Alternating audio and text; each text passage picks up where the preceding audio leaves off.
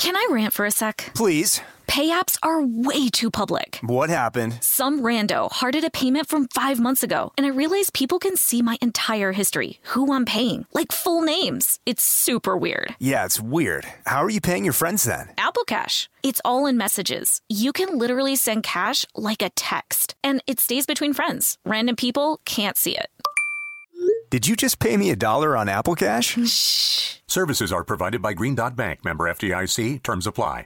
This episode is brought to you by PNC Bank, who believes some things in life should be boring, like banking. Because boring is safe and responsible, level-headed and wise. All things you want your bank to be. You don't want your bank to be cool or sexy. Sexy is for 80s hair bands, not banks. That's why PNC Bank strives to be boring with your money so you can be happily fulfilled with your life. PNC Bank, brilliantly boring since 1865. Brilliantly Boring Since 1865 is a service mark of the PNC Financial Services Group, Incorporated. PNC Bank, a National Association, member FDIC. Whether this is her first Mother's Day or her 40th, she deserves more. Shop tons of stunning on-trend jewelry for every budget at Diamonds Direct. Diamond fashion jewelry, beautiful birthstones, everyday pearls starting at just $200. Commemorate the real loves of her life with a gorgeous pendant featuring the birthstone of the one who made her mom. This Mother's Day, Diamonds Direct is everything you need to say thank you. Diamonds Direct, your love, our passion. Online at diamondsdirect.com. Welcome to Stuff Mom Never Told You from HowStuffWorks.com.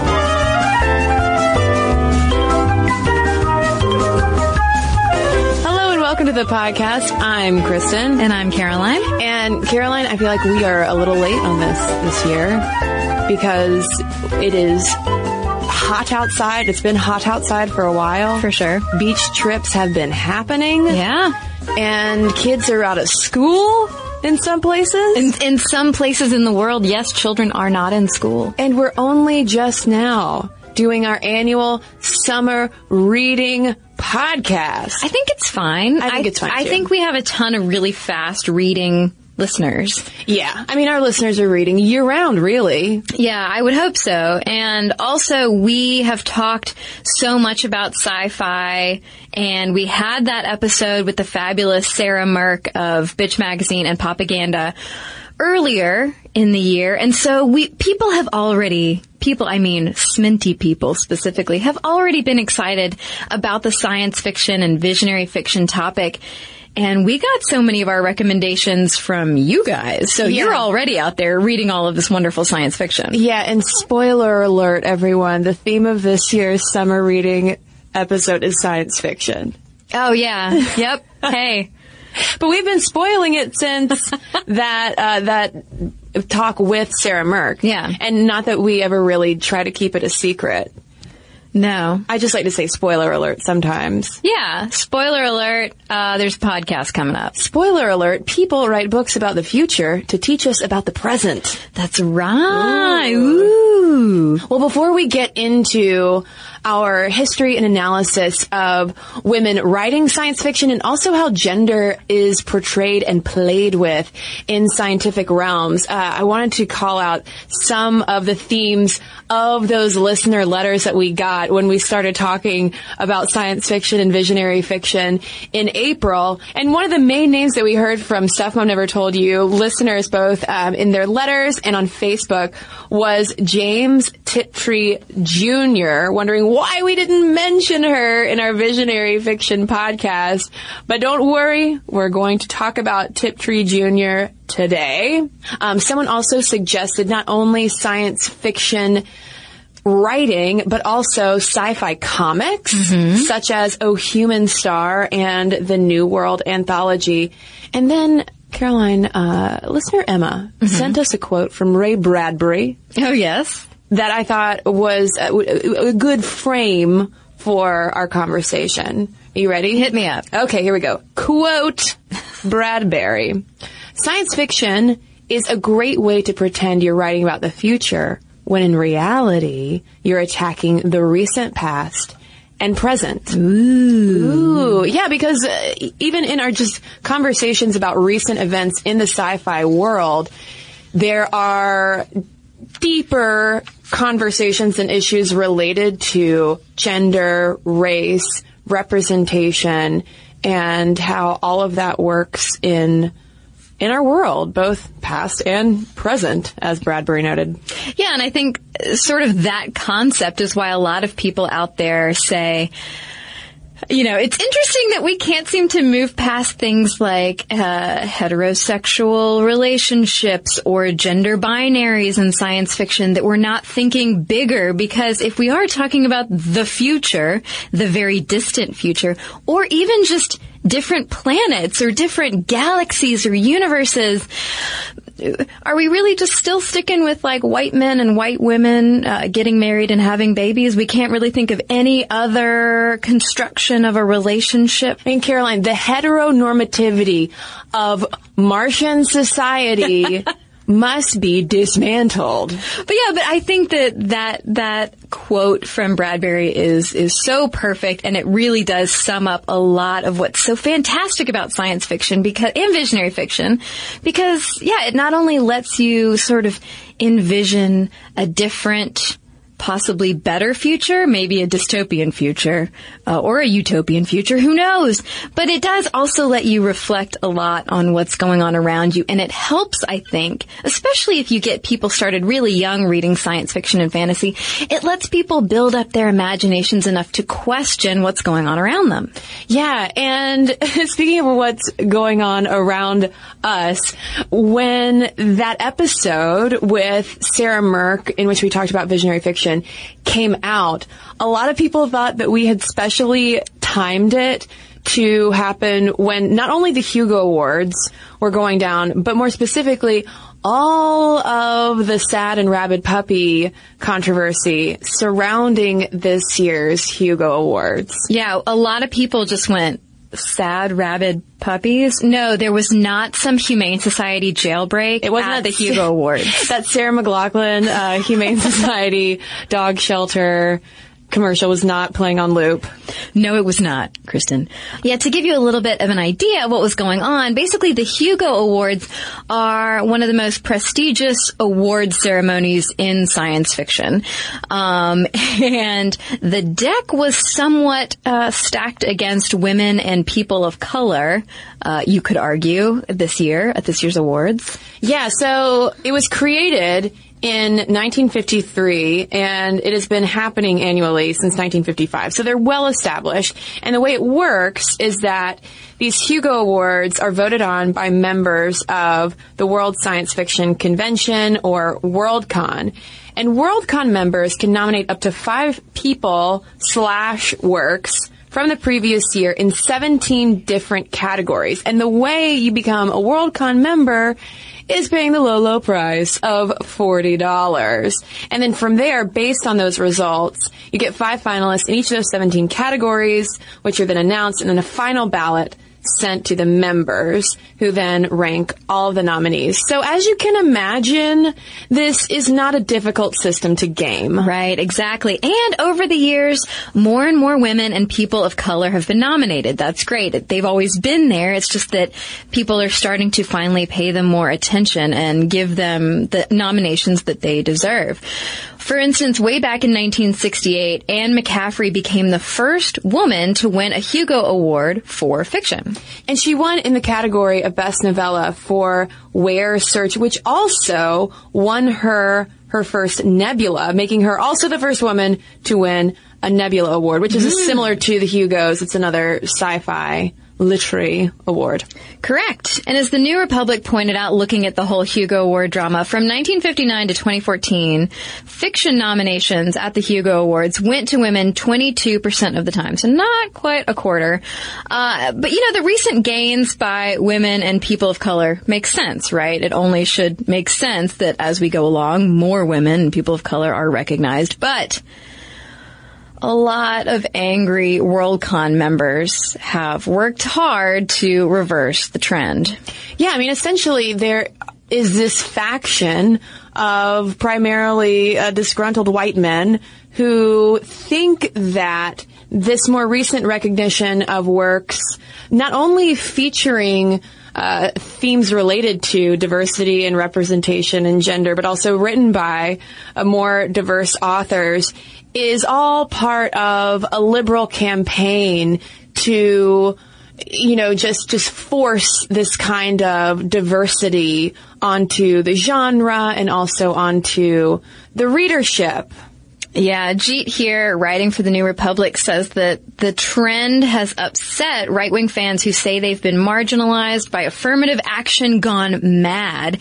And so they basically organized this nomination campaign to undo any of the gains in diversity among authors, creating what here said was an unprecedented party line slate, which has led to the stacking of this year's Hugo ballot largely with white men once again. And so this year in 2015, men made up more than 80% of fiction nominees. And pretty much everything surrounding these conservative factions does start to get really ridiculous, starting with the fact that they call themselves either the sad puppies or the rabid puppies, depending on their level of conservative extremism. And a lot of them seem to really yearn for a frankly imaginary, apolitical, and non-socially conscious sci-fi past, which has really never been the case with sci-fi. And it's worth noting, too, that when we say, oh, these are a bunch of, often angry white men, we're not just being flip feminists about it. I mean, these are guys who are running things called the patriarchy press. Right. And who explicitly write about how both women and people of color are inferior in a lot of horrifying and bigoted ways. And that they should not get to vote for the Hugo Awards. Yeah, I mean, for instance, the leader of the Rabid Puppies said that women shouldn't get to vote and has called African Americans, quote, half savages. These are the types of people that we're dealing with. And if you want a more in-depth look at this whole nonsense, I'll include a link to an On the Media podcast about this on our podcast post on StuffMomNeverToldYou.com. But unfortunately, their efforts paid off. They managed to really game the system, like you said, Kristen, and just under 3/4 of the nominees were puppy approved. Well, I wonder, though, if it is all that unfortunate because there was so much backlash, and I think sometimes that this backlash has the, opposite effect of raising conversations that people like sad puppies and rabid puppies would rather us not have. It only highlights how out of touch they are. Yeah, exactly. It does seem silly when you're talking about a bunch of emotional puppies. In terms of science fiction. But here points out that, quote, the ruckus makes a lot more sense in the context of science fiction's historical lack of diversity. Because while, yes, science fiction and fantasy have always toyed with alternate realities and presented alternate possibilities for living life, whether it's our planet or some other planet, it has, like a lot of other things, historically been sort of run by or the gatekeepers have been historically white guys. Yeah, I mean, a lot of white guys who tend to have very strong political leanings one way or another. But one person who really stands out from the crowd is an influential sci-fi editor, John W. Campbell, who in the 1960s ran the leading genre magazine, Analog, and he was well respected, obviously, within the sci-fi community, and was also a raging racist who published editorials in favor of slavery in pre-industrial societies, who also endorsed George Wallace for president, and didn't want black authors or black characters featured too prominently in his magazine. Case in point, sci-fi prodigy, who's often called the first African-American sci-fi writer, Samuel R. Delany, was turned down by Campbell to have his novel Nova serialized in Analog because Campbell said, I really don't think our readers would enjoy or connect with a black main character. Oh. And not to mention, too, the fact that Delany was black. I mean, I'm sure there was really nothing going in his favor at that point, even though, I mean, he had already started winning awards. He already had a Hugo under his belt for his work. Well, and I wish we could say that we still don't see that in the publishing industry, whether it's in magazines or books. And, Octavia E. Butler, who obviously we'll talk about more in just a second, she saw all sorts of weird things happen with her books. She's an African-American woman, and most of her protagonists are other African-American or black women, depending on what universe you're in, I guess, right? But she often saw her covers featuring white people.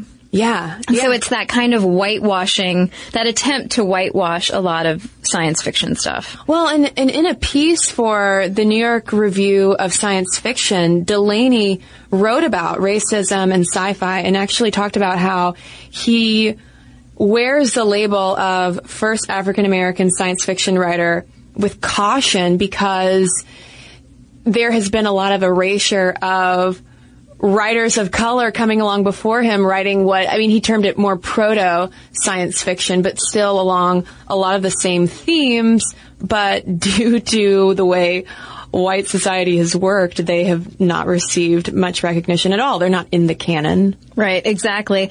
And then you have the whole issue of women needing to hide their identities behind pen names. This is nothing new, and this certainly is not limited to science fiction. But you have people like James Tiptree Jr., who Kristen mentioned earlier, a.k.a. Alice Sheldon Bradley. This woman sounds fascinating. Beyond just her sci-fi writing, she was a one-time CIA agent who earned a PhD in psychology, and she created this pseudonym to distance herself from her previous writing that was specifically about women and girlhood. She later came out and said that she was ashamed of taking the quote-unquote easy path into this male-dominated field by changing her name. I would definitely want Tiptree Jr. at an all-lady dinner party. Oh, yeah. Well, there's also C.J. Cherry, and that's Cherry with an H at the end, whose real name is Carolyn Janice Cherry, no H. And Cherry added the H, just made me laugh, so that she wouldn't sound like a romance novelist. Yeah, I love it. I don't know how the H at the end really does anything other than make it look like a typo, kind of. But you gotta do what you gotta do. Well, you also have author Vernon Lee, whose real name is Violet Paget, and Paul Ash, who was actually Pauline Ashwell, 14-year-old Pauline Ashwell, I think it's important to note. So even though women in sci-fi haven't always been readily apparent, sometimes due to masculine pseudonyms or going just by their initials, they absolutely have been present from the beginning. I mean, asking where women in sci-fi are isn't a new question, but their visibility has ebbed and flowed, because if you look at the 1970s, as we'll go into more depth on, that was a big decade for them. But then there was sort of a downswing in the 1980s and 90s. And now, though, despite all of this sad puppy nonsense, there seems to be another upswing happening for women in sci-fi and more visibility, especially if you take fantasy into account. Yeah, and so come with us on this journey back to some of the pioneers, because of course we have to give you a historical perspective, and it doesn't start in the 1970s. It starts in the 17th century with Lady Margaret Cavendish, who also I would love to have at a dinner party, Kristen. Yeah. This woman sounds fantastic, and not just because she is cited as one of the first women to write science fiction, or one of the first people, honestly, to write science fiction, but I just love her introduction to her book, The Blazing World. So, okay, first let's introduce you to her. She was England's first recognized female natural philosopher, aka scientist, and she was the first woman to visit the Royal Society, and she must have made a great impression, because afterwards they banned women until 1945. Can I rant for a sec? Please. Pay apps are way too public. What happened? Some rando hearted a payment from 5 months ago, and I realized people can see my entire history, who I'm paying, like full names. It's super weird. Yeah, it's weird. How are you paying your friends then? Apple Cash. It's all in messages. You can literally send cash like a text, and it stays between friends. Random people can't see it. Did you just pay me $1 on Apple Cash? Services are provided by Green Dot Bank, member FDIC. Terms apply.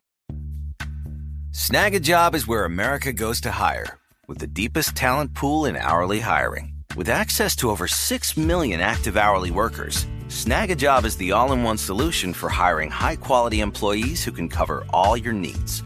On demand, temp to hire, part-time or full-time. You name the position.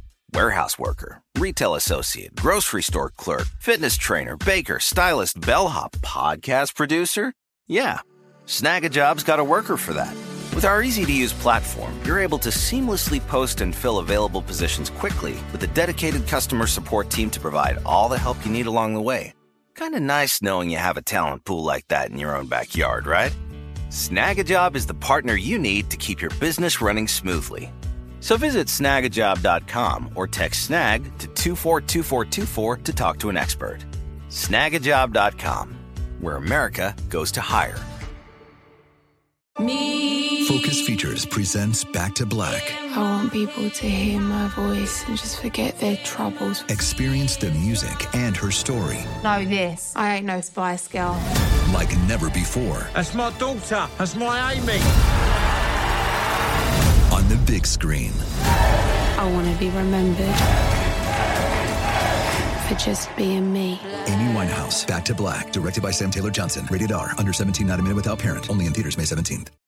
So there you go. Maggie. Who knows what she did, although she was heavily criticized in her time for her sailor's mouth, her unusual fashion sense, and her flirtatious behavior. So really, nothing has changed in society when we look at women. Do you know much about her unusual fashion sense? No, I don't, but we'll need to look into that. Yeah, I have so many questions because, I mean, how unusual can a lady's fashion sense really get? I wonder if she was trying to getting away with bifurcated garments. Whew, I don't know. Hussy. That might be why the Royal Society banned women from attendance. They were like, whoa, woman just walked in with some bifurcated garments on. Guys, we gotta batten down the hatches. Manhood is not safe in here. Next thing you know, they'll be wanting to vote. I know. Well, so she was a prolific writer. She published 23 books, including poetry, plays, scientific observations, and literary critiques. And in 1666, she wrote the satirical utopian vision work, The Blazing World. And so you can find this online. We'll have a link to it. The introduction is so great because it's specifically pointed at noble ladies. She says, "And if noble ladies you should chance to take pleasure in reading these fancies, I shall account myself a happy creatoress. If not, I must be content to live a melancholy life in my own world." I just love it. I love that she automatically calls out her fellow ladies. Yeah, she's calling to her ladies, and then she's given herself some props. So she writes, quote, "I'm not covetous, but as ambitious as ever of my sex was, is, or can be." Toot toot your horn, Maggie. Which is the cause that though I cannot be Henry V or Charles II, yet I will endeavor to be Margaret I. And though I have neither power, time, nor occasion to be a great conqueror like Alexander or Caesar, yet rather than not be a mistress of the world, since fortune and the fates would give me none, I have made one of my own. All of that to say, Margaret's like, listen, I know I'm not like a king or whatever, I'm not a dude, but I'm making a throne for myself in my own world. Yeah, I can create this universe myself, and it's mine, and I've set it in motion. And I love it. In her epilogue, she says, "By this poetical description, you may perceive that my ambition is not only to be empress, but authoress of a whole world." And I mean, that sums up science fiction writing, right? Not only to be an authoress of the whole world, but, or to be as awesome as Margaret Cavendish, but to really be able to use your imagination to create the world that you would like to see, even though you aren't a man in 1666 and you can't rule the world or be an Alexander the Great. You can be a conqueror of your own kind. Yeah, and can we just take a moment to call out all of the amazing feminizing of words she puts in there? Because Margaret is a creatoress, she is an empress, an authoress, and a mistress of the world. So, I mean, there's really no holding Margaret Margaret Cavendish back. She loves ladies. She loves ladies. She loves being a lady. Yeah. Being a lady's great She to loves Margaret. ruffling feathers. Yeah. Natural philosophizing. I know. AKA being sciencey. I know. It's So wonderful. Cool. Well, then if we hop forward to the 19th century, we come to the woman who many call the first science fiction author, Mary Shelley, because of course she wrote Frankenstein. Frankenstein. Yeah, she's definitely a science fiction pioneer, and reading about her authorship made me want to go back and read the 1818 version of Frankenstein, because I didn't realize that the 1831 version was heavily edited. She heavily edited it, thanks to a lot of outside pressure from people who were like, this is too weird. Mary? We need to scale this back. We know your mother was Mary Wollstonecraft, and she penned A Vindication of the Rights of Women, and she's a big old feminist and whatever, even though we don't use that word yet. But we need you to scale this monster book back. Well, her entire biography, talking about Wollstonecraft is so fascinating, considering, her parents, even though Wollstonecraft died, only days after Mary Shelley was born, and then she went on to marry Percy Shelley, and for a long time, her legacy, partially by her family, was sanitized in a way because she was too progressive. Yeah. She was seen as kind of sexually wanton. Yeah, well, she and her husband had an open marriage, or they didn't get married for, I can't remember what it is. I think they had an open marriage, and they were just open to lovers. Yeah, Percy came along when Mary was still pretty young. Yeah, and I think he was still married. Yes. And separated from his wife, got with Mary. His first wife ended up drowning herself from heartbreak. Talking about drama. Yeah, I know. Well, they didn't have the internet, so you got to do something. Real Housewives of Wollstonecraft. That's right. Well, so moving way forward into the 1960s. All right, so you got to keep in mind, like 1950s and 60s, we're getting into the space race. We're getting into the space age. There's cosmonauts and astronauts. Laser guns.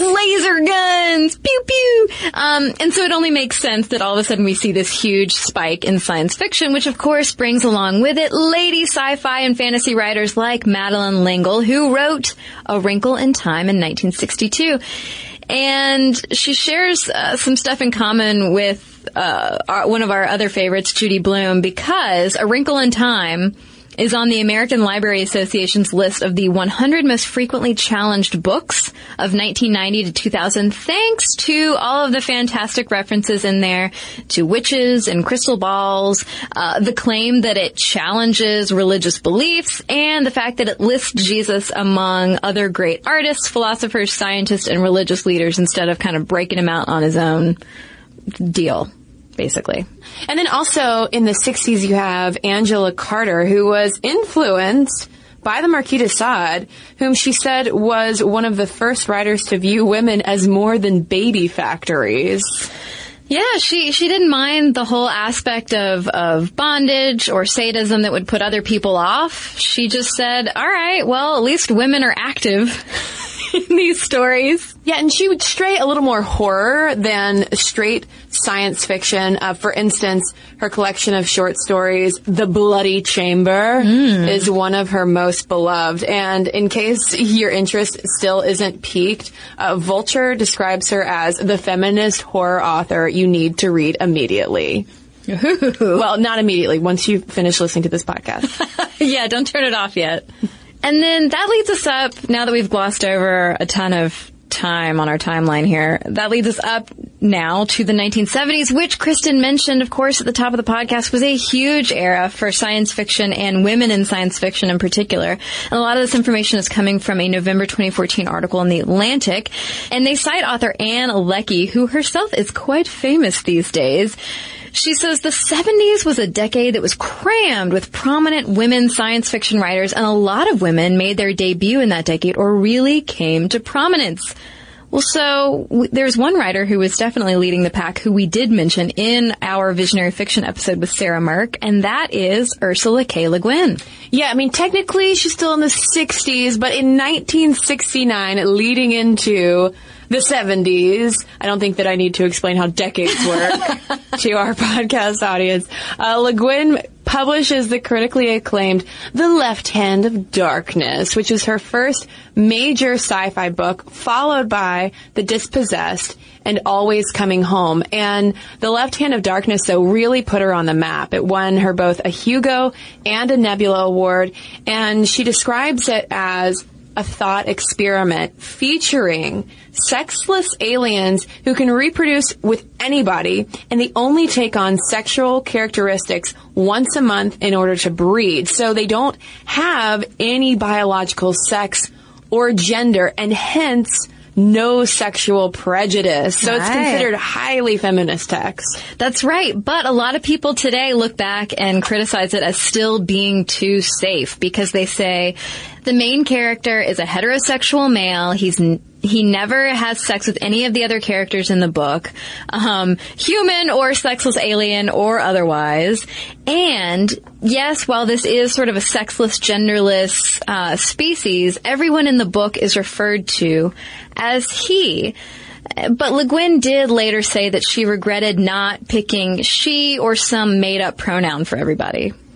But, you know, at least to give Le Guin in 1969 some due. Yeah. Critics. I mean, but the critics at the time, though, weren't so concerned about her gendered pronoun, but the fact that they thought realistic fiction was the only type that could be literary. And that's something that Le Guin has stood out for in terms of bridging the divide between sci-fi and more literary fiction. And I think that's an obstacle that a lot of science fiction and fantasy and other writers of that ilk run up against is not being taken seriously in the literary community. Apparently, you know, they say, oh, well, the only thing you can write to be taken seriously is like a book about family or, you know, some type of drama like that. But a book about aliens or taking place on another planet that can at least teach us a little bit about ourselves while we're reading it. I mean, I think that's a worthwhile pursuit too. And I think, just interesting side note, both Le Guin and Angela Carter were inspired by Virginia Woolf, who herself was obviously a massively important literary figure. Another great thing about Le Guin, though, is she is not shy about writing about characters of color. She says, if you look at my books, you'll find that most of my central characters aren't white. You don't see it on the cover because they refuse to put people of color on book jackets, but I've always done that deliberately because most people in the world aren't white. Why in the future would we assume they are? And the 1970s were also a really important decade for Octavia E. Butler, who would later become the first science fiction writer to win a MacArthur Genius Grant. And in 1971, her first story, Crossover, was published in the Clarion Anthology. And that was then followed up by her first novel, Pattern Master, published in 1976. And for a little bit of a throwback, she briefly studied under Samuel Delany, that African-American science fiction author / prodigy we talked about earlier. And Pattern Master, though, kicked off the first of her 5-volume Patternist series. And then, closing out the decade in 1971, her publication of Kindred, according to her website, allowed her to support herself fully on her writing, full-time. Which, what a dream to achieve. Absolutely. And I mean, the 70s was a great time for women, as Lecky pointed out.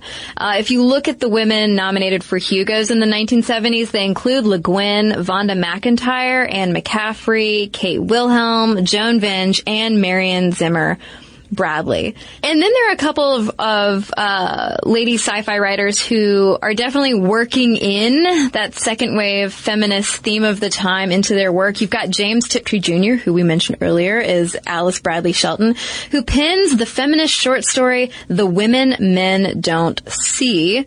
And in 1975, you have Joanna Russ publishing the feminist sci-fi book The Female Man, which was nominated for a Nebula Award. And it really explored the social construction of gender roles. But today, it's considered problematic for a lot of trans women.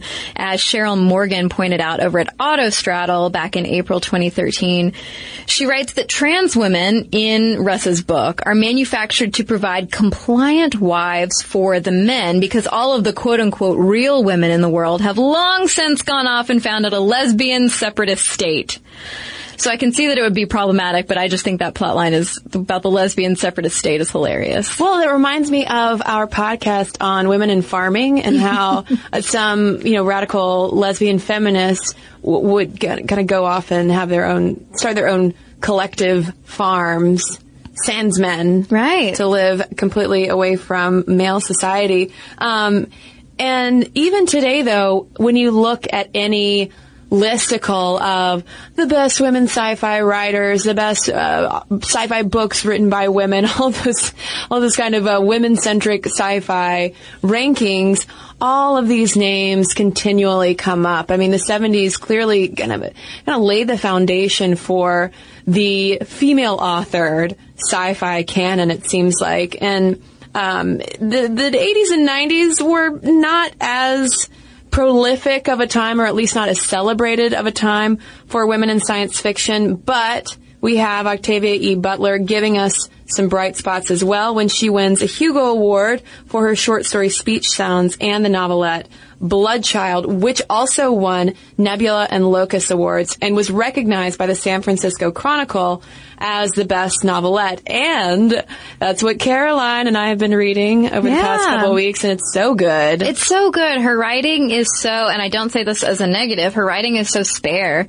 It's very easy to read. It really puts the focus on her fascinating plot lines, because we picked up It's Bloodchild and Other Stories, which is obviously a group of short stories by Octavia E. Butler, don't drop that E.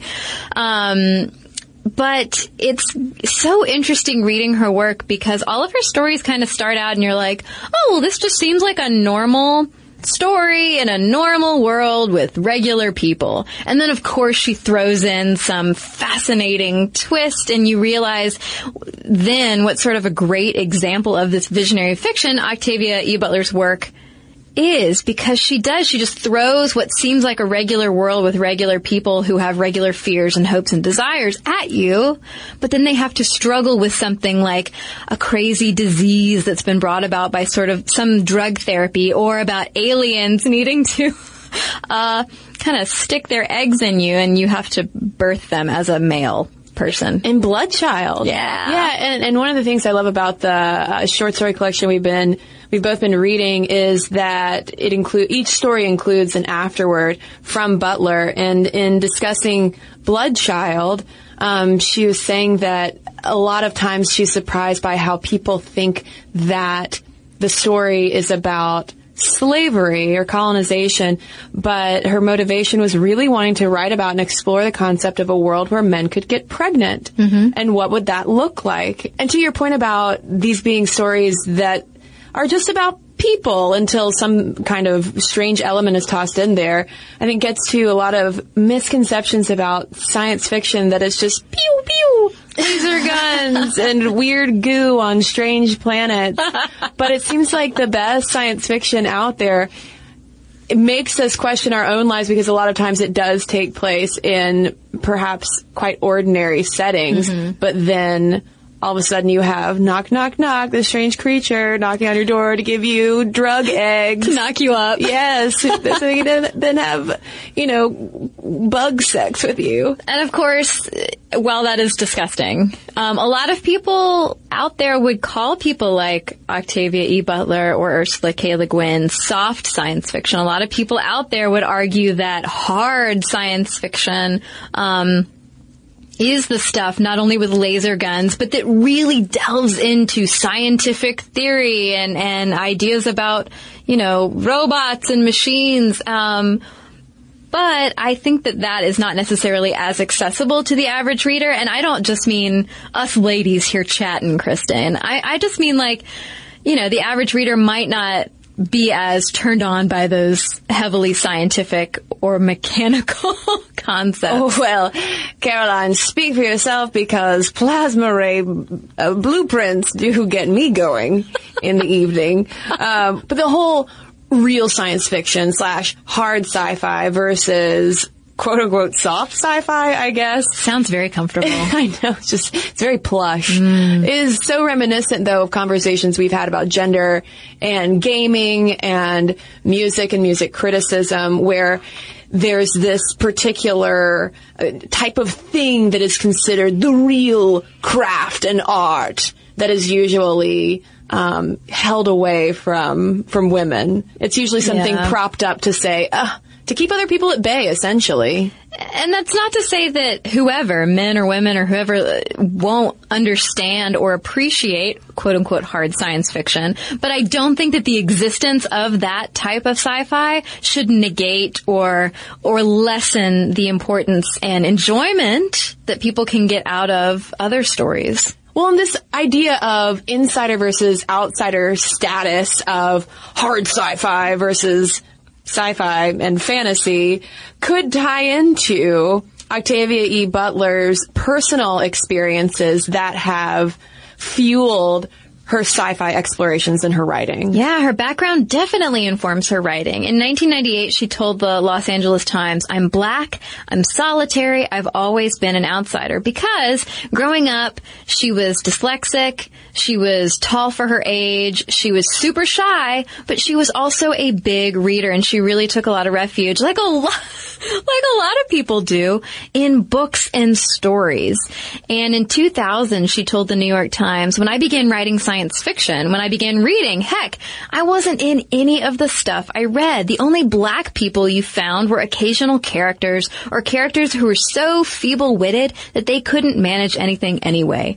I wrote myself in since I'm me and I'm here and I'm writing." And does that not echo back to what Margaret Cavendish said in her epilogue in her introduction to her book? Yes. I mean, Octavia E. Butler was the empress of her own world. That's right.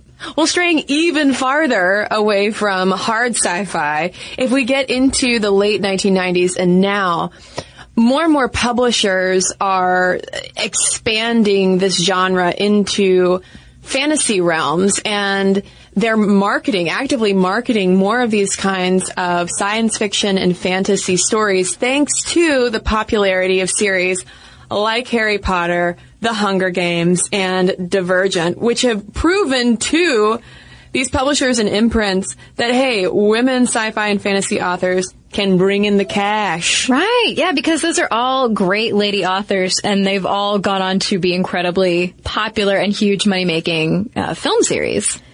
And Julie Crisp, who's the editorial director at Tor UK, which is a sci-fi, fantasy, and horror imprint of Pan Macmillan, is pretty optimistic. She told The Guardian there's been a real sea change in the last 5 or 6 years. Not only are more women buying into and reading fantasy, but we're also seeing more female fantasy authors get recognition. And, I mean, shows like Game of Thrones have definitely helped. Of course, yes, Game of Thrones was obviously a book series by George R.R. Martin before it was a show, but not everybody's read the books. I haven't read the books, but for shame, Caroline. There's so many. Leave. I just like the show so much. But yeah, shows like that and how popular it is, it's definitely sucked in a lot of audience members who maybe would have avoided fantasy.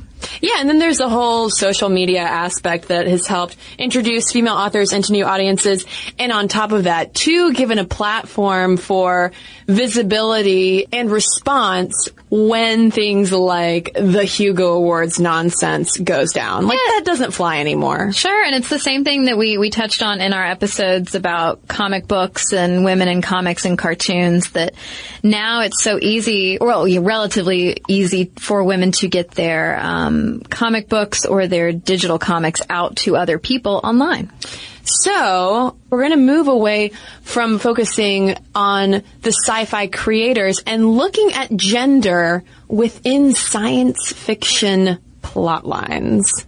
Well, it shouldn't be too hard to imagine, especially with everything that Kristen and I have already talked about so far, that science fiction is really the perfect tool, the perfect literary tool with which to play with gender identity, because gender can be just a role that a character takes on as it's convenient or beneficial. And these worlds without sex or gender allow characters in the arc of the storyline to transcend the boundaries that we humans are so used to dealing with. Yeah, I mean, these are all kind of set up as scientific experiments are and the way that we talk about the studies that we cite throughout the podcast, where you can control for different variables and see what the outcome is with your mind. And one of the masters of tinkering with those variables is, of course, Octavia E. Butler, who plays around with the idea of gender in her Xenogenesis trilogy, which is about an alien species that basically saves humans from themselves and has 3 genders: male, female, and ooloi, and reproduction involves all 3. Yeah, you basically have this ooloi character who kind of goes between the men and the women and takes out the bits that are needed to make a baby and then sticks it back into the lady. I'm being real scientific. Yeah. Since this is a science fiction episode, I want to be very scientific. But the motivation being that it equalizes men and women more when nobody's responsible for the giving and the taking and the caring of, well, the woman's still carrying the child, but it's kind of putting things on a more level playing field. And ooloi reminds me of umami. Is it like the umami of Tastes the like sexual soy realm? sauce. Yeah. I mean, without umami, what do we have? Just salty and sweet. Well, and then a little bitter. And now I'm talking about our senses. It is lunchtime. It's true. Well, then over at The Guardian in April 2014, Damien Walter helpfully listed out some sci-fi authors who have really explored gender and sexuality. And Walter cites Ian M. Banks and the Culture series, in which members of this society that Banks has created, who are called The Culture, are able to change sex and gender roles at will.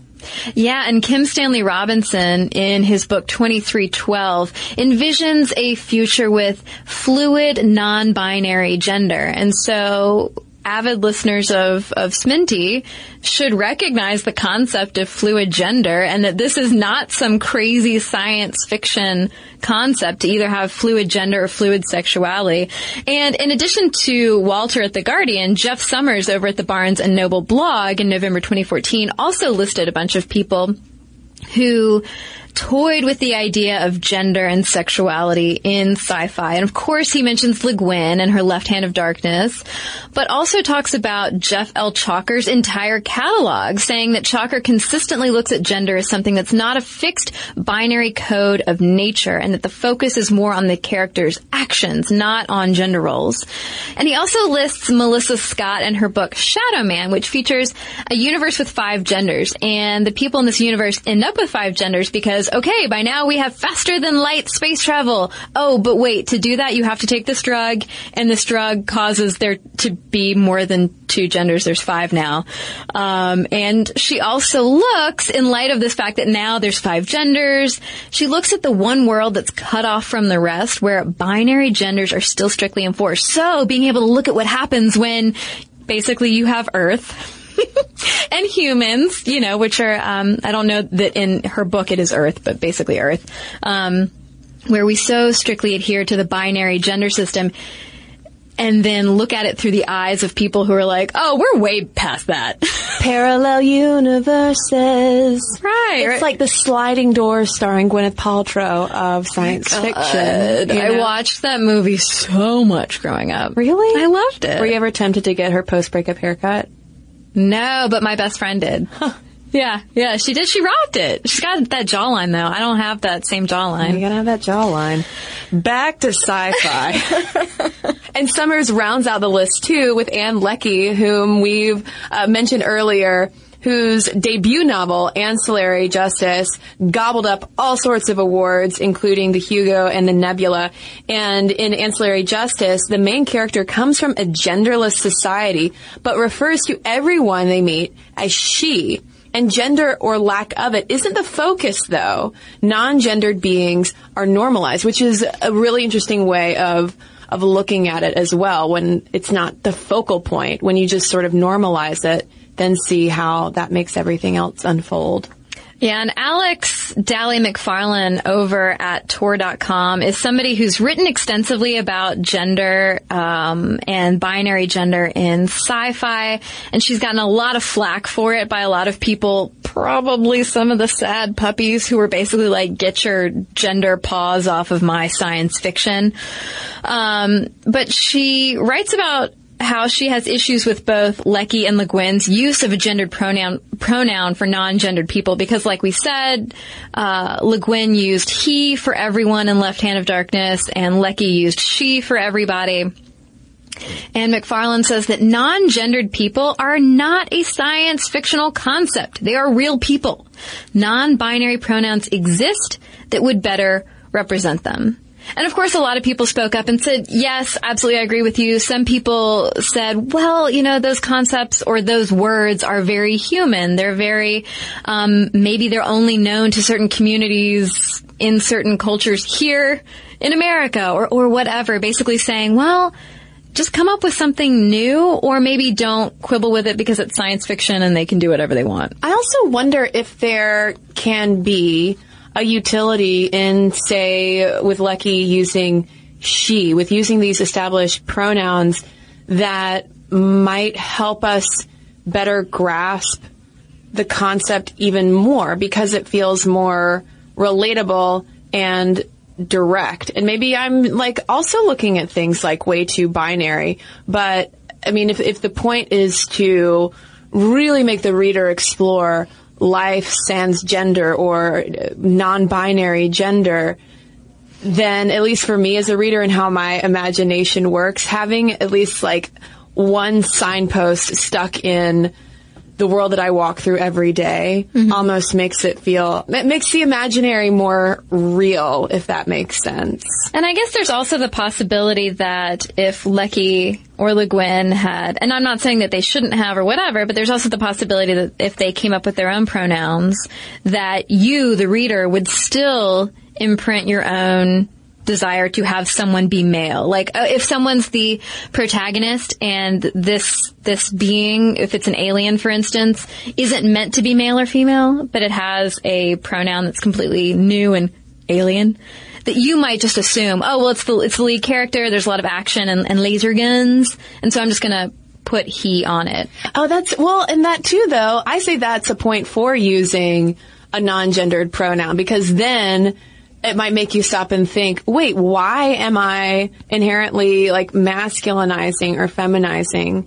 this character? What does that say about me? Yeah, and so I guess Lecky's use of she, it does seem like it's kind of a direct answer to Le Guin's use of he. Yeah. But maybe it is that conscious, like, okay, stop. We're gonna not use he. We're gonna use she for everything. And it sort of does force you to think like, oh, well, do I always think he? Probably. Well, and Damian Walter is similarly impatient as Alex Haley McFarlane is for the queering of science fiction. In The Guardian, Walter writes that science fiction needs to reflect that the future is queer, saying that beyond even the pronoun issue, too many storylines focus on straight narratives. Plus, you have a lot of conservative sci-fi fans attacking people like McFarlane for calling for more diversity and better representation of actual non-gender conforming people. But why would this even matter? Why should we even care about science fiction and this kind of representation? And Walter writes that this tug of war exists because science fiction is, quote, torn between its higher mission to explore the future and its lower function as mass entertainment.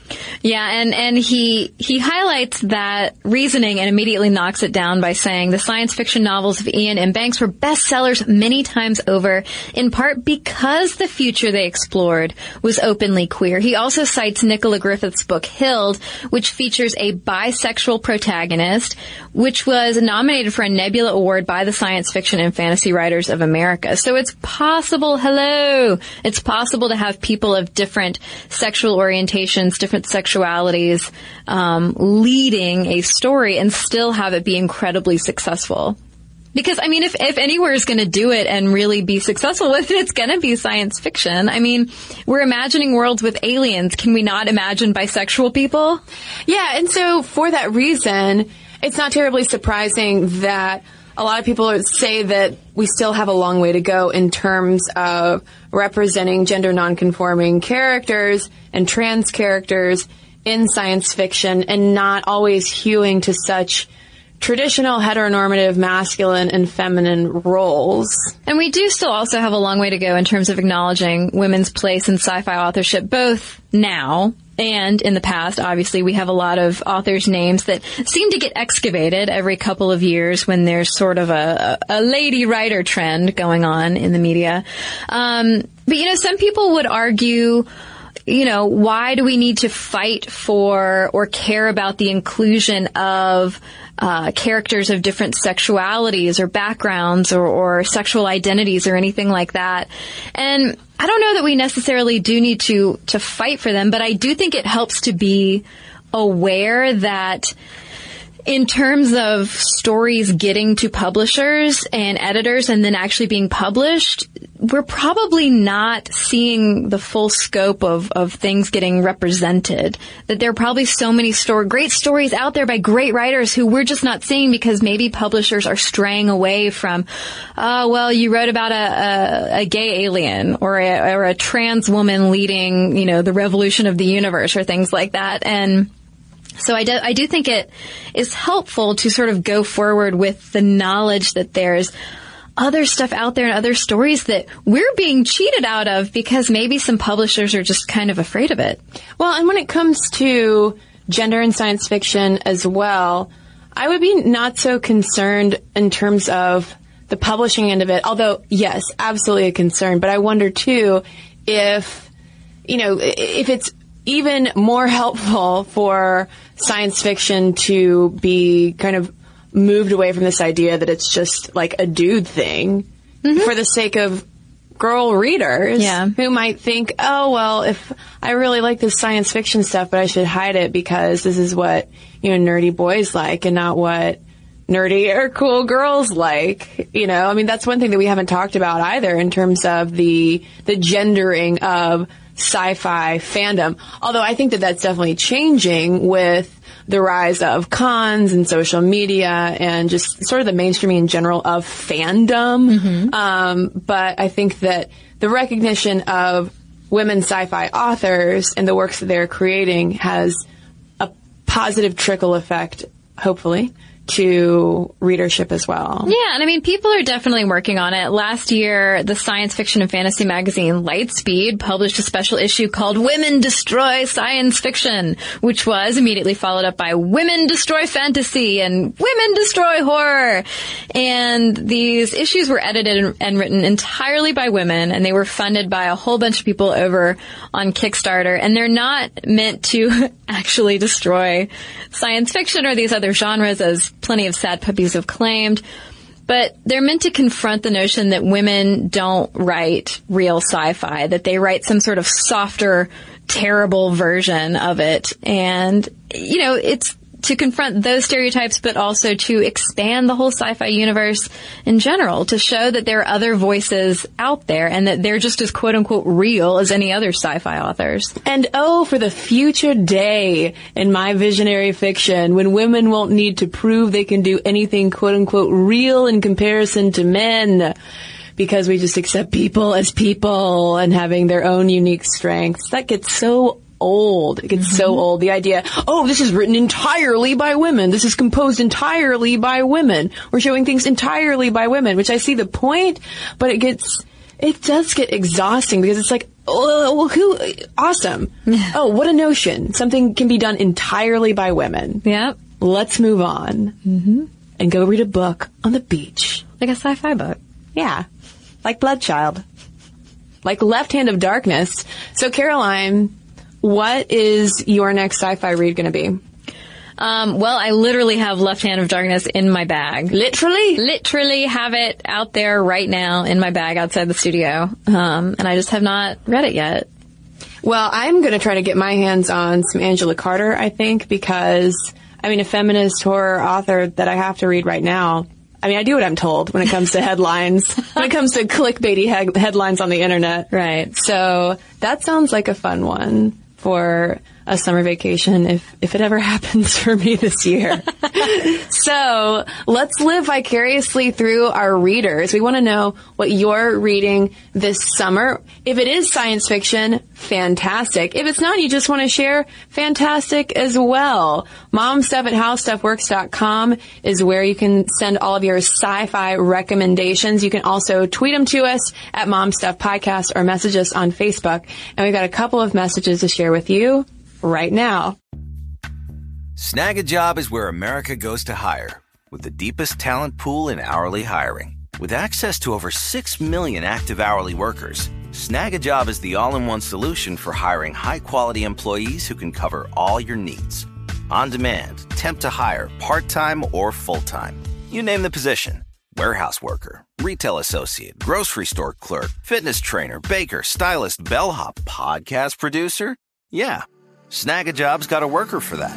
With our easy-to-use platform, you're able to seamlessly post and fill available positions quickly with a dedicated customer support team to provide all the help you need along the way. Kinda nice knowing you have a talent pool like that in your own backyard, right? Snag a Job is the partner you need to keep your business running smoothly. So visit snagajob.com or text SNAG to 242424 to talk to an expert. Snagajob.com, where America goes to hire.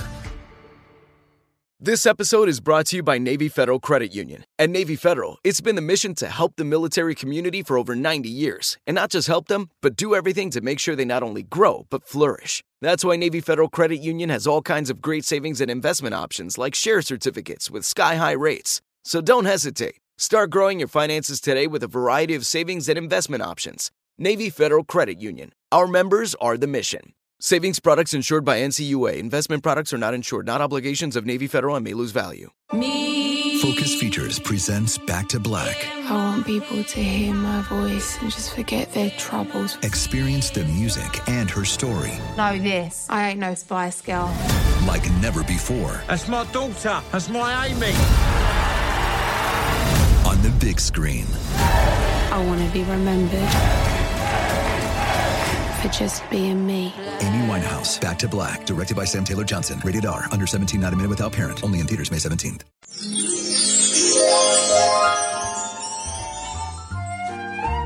I have a letter here from Helen about our bisexual erasure episode. She says, I'm an 18-year-old pansexual female, and I do find that bisexual and fluid orientations in general do get ignored a lot by straight and gay orientations.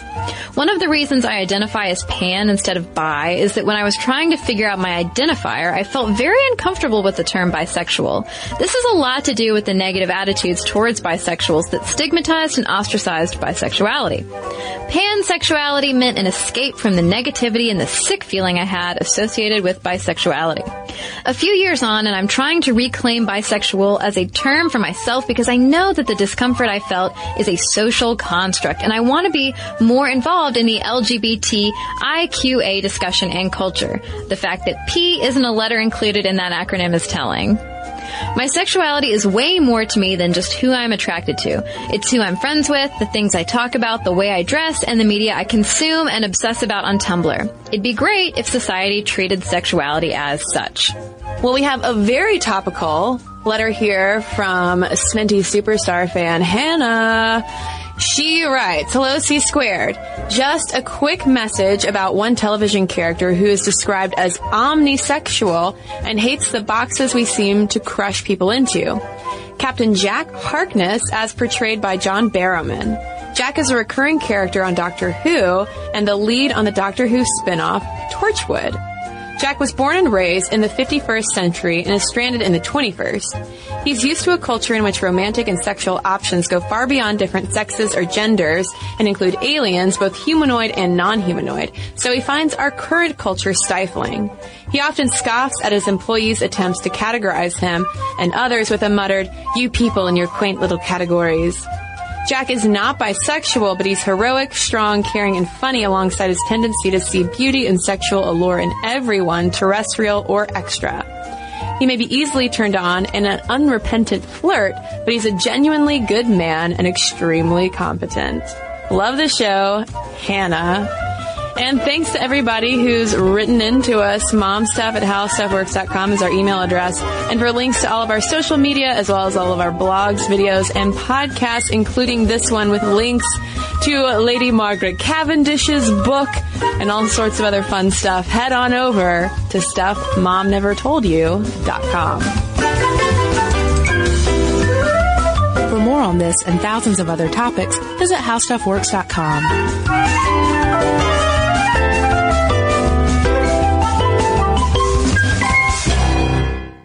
This episode is brought to you by PNC Bank, who believes some things in life should be boring, like banking. Because boring is safe and responsible, level-headed and wise. All things you want your bank to be. You don't want your bank to be cool or sexy. Sexy is for 80s hair bands, not banks. That's why PNC Bank strives to be boring with your money so you can be happily fulfilled with your life. PNC Bank, brilliantly boring since 1865. Brilliantly Boring Since 1865 is a service mark of the PNC Financial Services Group, Incorporated. PNC Bank, a National Association, member FDIC. With every CBD product claiming to do something different, it's nearly impossible to decide what's best for you. Lazarus Naturals pioneered the farm-to-front-door model of transparency, where they handle each step of the production process to ensure quality, potency, and consistency. Scannable labels allow you to see the test results of your hemp batch, so you can be confident in the safety and quality. Visit LazarusNaturals.com today.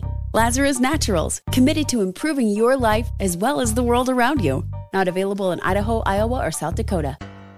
Rev up your thrills this summer at Cedar Point on the all-new Top Thrill 2. Drive the sky on the world's tallest and fastest triple-launch vertical speedway. And now, for a limited time, get more Cedar Point fun for less with our limited-time bundle for just $49.99. Get admission, parking, and all-day drinks for one low price. But you better hurry, because this bundle won't last long. Save now at cedarpoint.com.